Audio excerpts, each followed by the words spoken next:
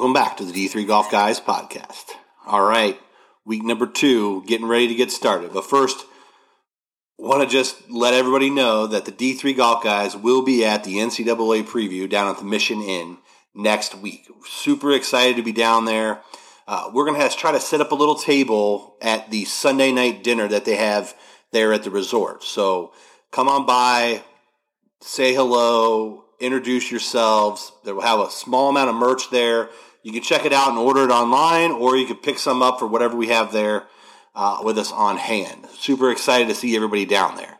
So for the podcast tonight, we're going to go through some results, and then we've got a great interview with Eric Quinn, who is a former national champion who won his national championship at Mission Inn, to talk to us about what to expect at Mission Inn for those of you that are going to be joining us at the NCAA preview. All right, with that being said, let's dive in to the most recent results that we had. Let's start first with the ladies' side. All right, first, let's start with the Wartburg Fall Invitational with the ladies' tournament, which had a very nice field and a good result. St. Catherine University ends up coming in first place. They shoot 293, 293, 10 over par total, 586, which is great playing. They win the tournament. They win by 11 over Illinois Wesleyan. Carthage College finishes third. Gustavus's ladies finished fourth. Tied for fifth was Carleton College and Bethel University.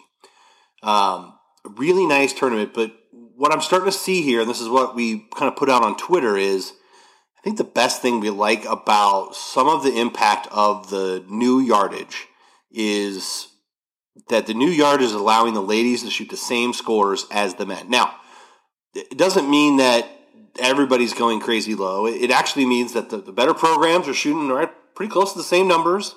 And the programs that are a little less serious about golf are shooting the same numbers. So, we still had some 340s and 350s and higher in that tournament for the ladies, but St. Catherine goes two sub 300s. Illinois Wesleyan is both sub 300. There wasn't a whole lot of those last year. So I think it's a really good indicator that what we were trying to get done with the yardage reduction in Division III is having a good positive impact. Also, special shout out to Sydney Brandt from St. Catherine University. She won the tournament individually at 3 under par, 71-70. She ended up beating out Kyra Vinay from her team as well, who finished at 2 under. So very good playing there for the ladies in that tournament. The other big ladies tournament that I want to talk about tonight is Montgomery Country Club, hosted by Huntington College down there in Alabama. And was this a loaded field. I'll talk a little bit more about this, but I think we're probably going to end up putting this team number 1 after their performances the last week and a half. And that is the Emory University ladies, who come in and shoot 6 under total, 287, 283, which is outstanding golf. They just barely clip Carnegie Mellon. Carnegie Mellon was no slouch. They were 4 under for the tournament, 286, 286, really consistent. Coming in third place was Methodist, who ended up 2 over, but don't mind us. They just shot 280 the last day, 8 under. This is what I kind of keep looking at. Like, we're starting to see under par rounds. We're starting to see the teams be able to shoot some good numbers. The best ladies teams are getting under 300, where the best men's teams are. It feels to me like it's having that equal effect that we wanted. Berry College comes in 4th, and then Washington and Lee and Center end up tying for 5th. Mary Hardin Baylor 7th. Rhodes and Sewanee tie for 8th, 2 other SAA schools. Huntington, the host, comes in 10th. Oglethorpe 11th, Piedmont 12th, and Birmingham Southern 13th. Now, normally you'd be like, oh my gosh, we finished 11th out of this. This is a world-class field. Like, this has probably got, of the 13 teams, I'm going to guess at least 8 of them are in the top 15, probably. What a great field, but just some outstanding golf being played. I mean, Washington and Lee and Center basically both tied at 600. That's 300 for Washington on Lee, and Center went 297, 303. man, some really, really good playing down there. On the individual side, boy, it was really, really tight at the top. And I'm going to do my best on some names here, so I'm going to apologize in advance. But Shreya Muparjuru from Carnegie Mellon ended up winning the tournament as medalist. She shot 6 under total. She goes 70-68. Riley Suter from Center College finishes second, 5 under, shoots 70-69. And then 2 tied for third is Kaylin Yao from Carnegie Mellon at 3 under. And then Heeju Hyun from Emory University, also 3 under. Both shot 72-69, so very good playing there. Jillian Drinkard, who we talked a lot about on this podcast, from Methodist, she ends up going 1 under for the tournament, but 76 day 1, 5 under 67, low round of the day on day 2, which is really excellent. And then also tied for 5th was Nicole Nesbitt from Sewanee, also at 1 under. 3 tied at 7, Ingrid Steingrimson from Methodist, who, we talked about her and Jillian in the preview.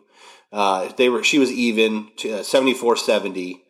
Grace Walker, here's an interesting thing. Grace Walker from Center, I believe, was playing as an individual. She ends up shooting even par of 73-71. That may have a big impact to Center kind of down the road, because you might have to add another person in the lineup for Center. And that may have a big impact on them kind of going down. We'll watch and see. We've already talked about this in the men's side last week, but sometimes when you find the individual, you're figuring out your lineup, then you get rolling after that. It'd be interesting to watch where Grace ends up in the lineup for the next time the Center Lady Colonels take the tee box. But also tied for 7th was Irene Wang from Emory University at even. And at 2 tied at 10th place, Bailey Plord from Berry College and Sharon Munn from Emory University. They were both 1 over. But let's see here. 6 over for the entire tournament, 78-72, gets you tied for 23rd. So again, I really look at this and go, all right, we're getting the desired effect. And honestly, we kept a lot of big scores off the card for the most part. When you look at some of the course averages and statistics, it was pretty good. Round 1, it was 80, and round 2 was 78, really closer to 79, which is great. It's not 85 or 86. And those 6 or 7 shots, those make a big difference. So really good playing there. I was really impressed to watch the scores come in. All right. With that, let's move over to the men. All right, on the men's side, let's start up in Pioneer Creek Golf Course for the Minnesota Golf Classic up in Maple Plain, Minnesota, where the St. John's Johnnies stood out amongst the crowd, and they end up winning the tournament. They shoot a 7 over total, 293, 291, 287. Very good golf. They finished first. Gustavus Adolphus edges out the St. John's B team for second place. Luther College in 4th. Gustavus's B team in 5th. Wisconsin Eau Claire team in 6th. Augsburg in 7th. Eau Claire in 8th. The Eau Claire's B team in 8th. So we had a lot of B teams in there. We had Bethel, Carlton, McAllister, St. Olaf in there. But really nice playing by the Johnnies. The Johnnies return a lot. They're a team to watch in the Minnesota region. I think we'll keep our eye on them and see. There was a bunch of individuals in there. There were like Kent State people and Kansas people in there as well. So very interesting. There were a whole bunch of individuals that were in that. But Glavin Schugel for St. John's was low man in the Division III tournament. He shoots 3 under, along with Jacob Peterson from Gustavus, who went to nationals last year. So really good playing by those guys, 3 under par. I'm not going to get into too many of the rest of the details. But big tournament, had a whole bunch of Division I people stuck in it, but the team in competition was the one I wanted to make sure that we highlighted. Okay, next, let's go to the Belterra Resort in Florence, Indiana for the Battle at Belterra. The Midwest teams got together, and they decided to scrap it out over at the hotel and casino. And Wittenberg comes out on top by quite a bit. They shoot 286, 290, and really kind of separate themselves pretty significantly. The team from Allegheny finishes second, 307, 295. Asbury University finishes third. Capital University finishes fourth. Center College finishes fifth. Ohio Wesleyan sixth. Wabash seventh. Spalding eighth. Hanover ninth. Ferrum 10th. Franklin 11th. Mount St. Joe's 12th. Earlham 13th. And Berea 14th. But a nice win out of Wittenberg at that tournament, and more about kind of, they look like they shot the right scores. They had three of the top four finishers. So Matthew Mattioli ended up tied for first with Luke Berner from Ohio Wesleyan, and then Wittenberg had the next two with Josh Wright and Evan DeSanto. Colin Fermel from Capital and Nolan Keeler from Spalding were also in the top five. So a good tournament there. I like just keep my eye on the Wittenberg guys as they kind of continue to compete and move through there. All right, the other big tournament was down in Tunica, Mississippi, where Rhodes College hosted their fall invitational. And our good friend Tom Campbell was nice enough to bring everybody down there to that casino-type area. So lots of casino tournaments this week. But as we would have probably predicted, Huntingdon College stands out. They win by 8 shots. They go 297, 282, 287. Really interesting to see Sewanee come up and finish second. I think they might have heard that, we were curious as to where they were, and some of the surprise that we had last year when they ended up winning the SAA and winning and getting to nationals. But they played pretty rock solid. So Sewanee comes in with a 10 over total, 293, 290, 291. Piedmont finishes third. Webster fourth. Southwestern University out of Georgetown, Texas came east and ended up finishing fifth. And then tied for sixth was Rhodes and Dallas.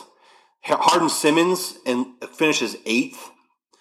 LeTourneau University at ninth. Transy comes in 10th, tied for 10th with DePauw University. LaGrange was at 12th. Millsaps 13th. Rhodes had a B team, and then Rose-Hulman, and then Hendrix College out of Conway, Arkansas.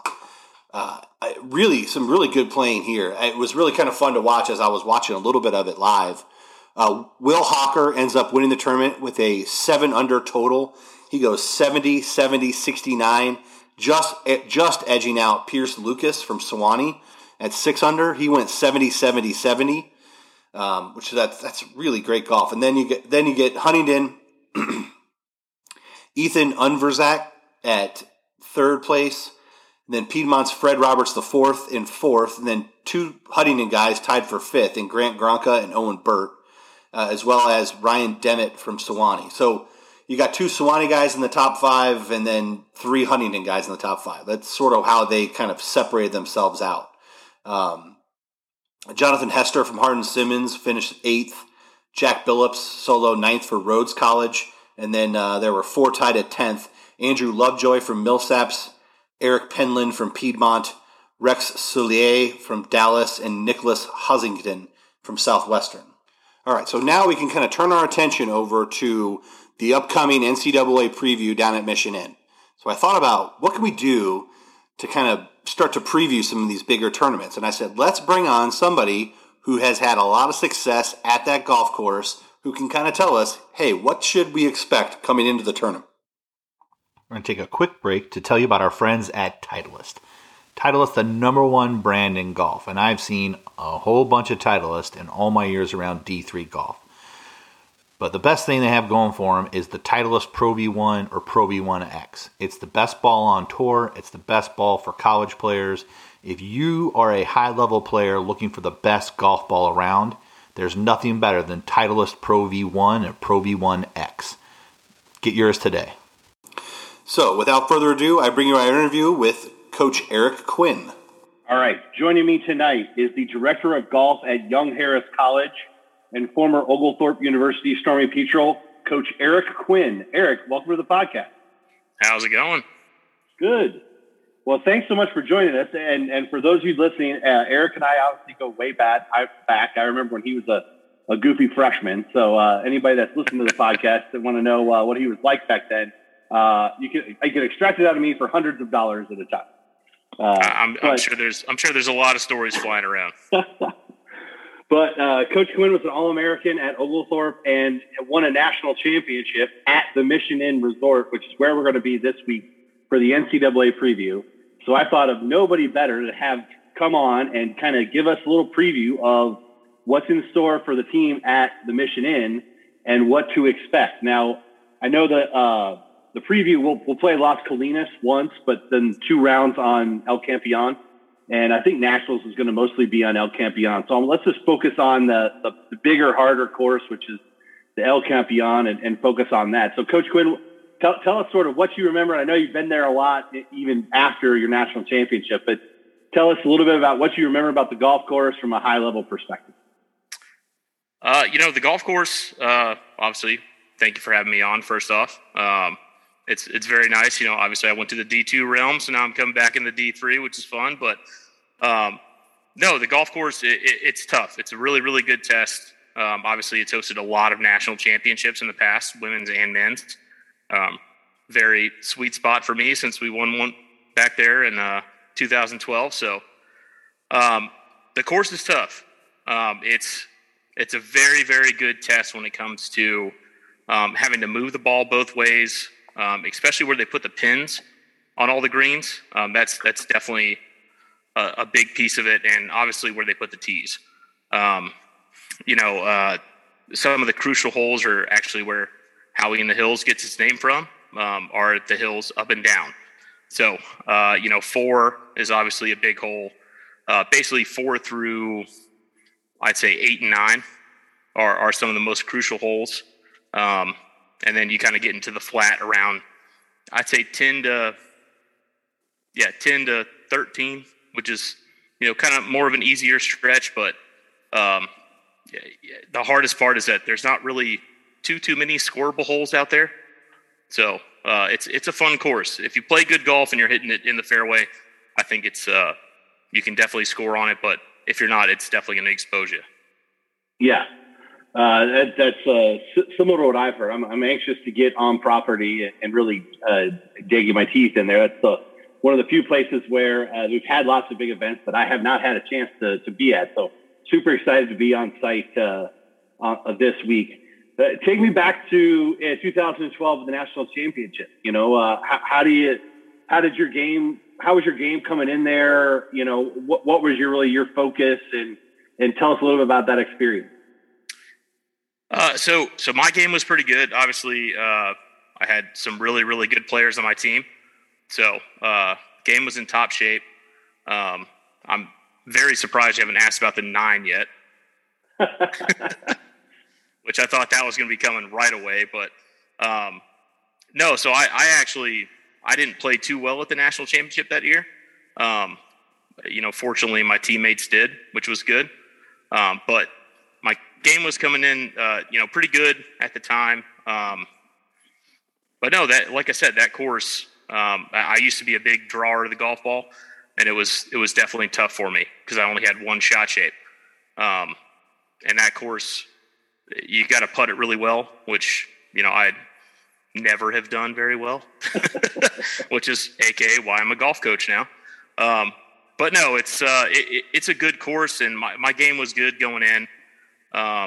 We had a good game plan, I think, was the biggest part of it, is that we were very, very disciplined with what we hit off each tee. And I think that was kind of why we separated ourselves from the field so much. Yeah, and you guys, that was the year, I think, that there was quite a big gap between first and second, correct? So I believe that we were 19 over, and the next closest was 39. So I believe that's right. Yeah, so obviously Hayden and McCaglia obviously played very, very well that year. But like I said, we just, and this is going to be a Coach Owen quote, obviously shout out to him, but we made the most bogeys that week. Yeah. is the way he'll put it. We didn't really make too many big numbers. Yeah. And they're lurking out there. One of the things that as I'm kind of getting ready for the course, the par threes seem to be pretty significant out there. Can you tell me a little bit about sort of, what to expect because a lot of times, as golf coaches, we like to hang out on the par threes and make sure we've got, our guys and gals, the best chance we can. Tell us a little bit about kind of what to expect on the par threes out there. The par threes are very awkward. I guess is the best way to put it. Number two, it's right in between clubs. It's in that 170 to 190 range every single day. So it's very in between clubs. If you miss short, that's not a good miss. If you miss right, you're probably not going to find your ball. The hazard comes in pretty quick there, and in either of the bunkers, that's a very, very tough up and down. Let's see. The next par three would be 8. It's 8. Yeah, number 8. Same thing. There's not really a miss there. It's basically an island green. The bunker left, it's pretty shallow, but it's also a very, very tough up and down. Yeah, that one kind of reminds me of what we saw at like Kiowa or like at the Bear Trap, where it's like, okay, water all along the right and slightly in the front and a bunker left, and then not anywhere else you want to go left. Is that pretty fair? It's pretty much step up and hit a good shot. hit it to the middle of the green is basically the kind of the way that we went into it. And then we have number 12. Yep. I believe is the next one. And 12's a beast. It usually at the national championship, I remember it was like 215 or so. Yeah. 220, somewhere in there. I think they can push it all the way to 240 if I remember right. It's if there's a back pin and they play the back tee, it can get pretty long. So I don't think we'll play it. I don't think we'll play it there this week, but yeah, that's a big swing. Big swing there. Yeah, so it's a big swing, and it's both those bunkers I guess there's 3 bunkers, but all 3 of them are not. They're not good places to be. So, and then the last par 3, 15 with the water front back left. Yeah, 15. It's just not. It's not fun. I don't like that hole personally. that was the hole that I got a 9 on. I've been waiting. I saved it. I saved it, Eric. I saved it. No. It's a really good hole, but it's the same kind of thing for me. It was in between clubs, and it's just it's a touchy little shot because the green slopes from back to front. So it's just the par 3s I think are really crucial. Yeah. But what's your favorite hole there? Oh, it's got to be 17. 17. Yeah. Yeah. I mean, it's a tough hole, but I think it's a very, very well designed hole. And I mean, I would say that hole right there won us the championship in 2012. Yeah, it's a par 5 with the approach over water, and it's just one of those 530 yards. Probably depends on the wind a little bit, which direction the wind's coming out of. Yeah. But it's a good risk reward hole from what I can see. I'm anxious to see that one up close. Yeah, it's a good hole, and I think one thing that we did that year especially was you have to lay up under a tree, which sounds really weird, but you can either lay up way, way short of the tree, or you can land under the tree and let it bounce forward. And that was one thing we did was that, if you miss the fairway, you lay up way short, and go over the tree and, go onto the green, or, if you hit the fairway, you can lay up under it. So it was, that was definitely a crucial hole. Okay. Well, that's great. We always love having somebody come on and give us the lay of the land. But while we have you on, tell us a little bit about what you've been up to and how things are going at Young Harris. So things are going good. Obviously, I coached at Oglethorpe I coached the women's team for 6 years. And then, I moved to Young Harris. And last year, we actually won the first conference championship in program history on the men's side, which was a lot of fun. We set a bunch of records, which was obviously pretty cool. But, I've just still been coaching. But like I said, I still sit here and watch D3 golf all the time. That's right, because I was gonna call you out saying Coach Quinn was watching Tunica for the Rhodes tournament, and I know he was watching the Montgomery tournament down in the Huntington, the ladies tournament. He's still got some ladies down at Oglethorpe that he's still keeping tabs on. Just for those listeners at home, Coach Quinn now in the Division II level is pimped out in all his sponsored gear. So as our T-shirt likes to say, same passion, less perks in Division III golf. That's right. Well, Coach Quinn, thanks so much for coming on the podcast, and we'll talk again soon in the future. That sounds good.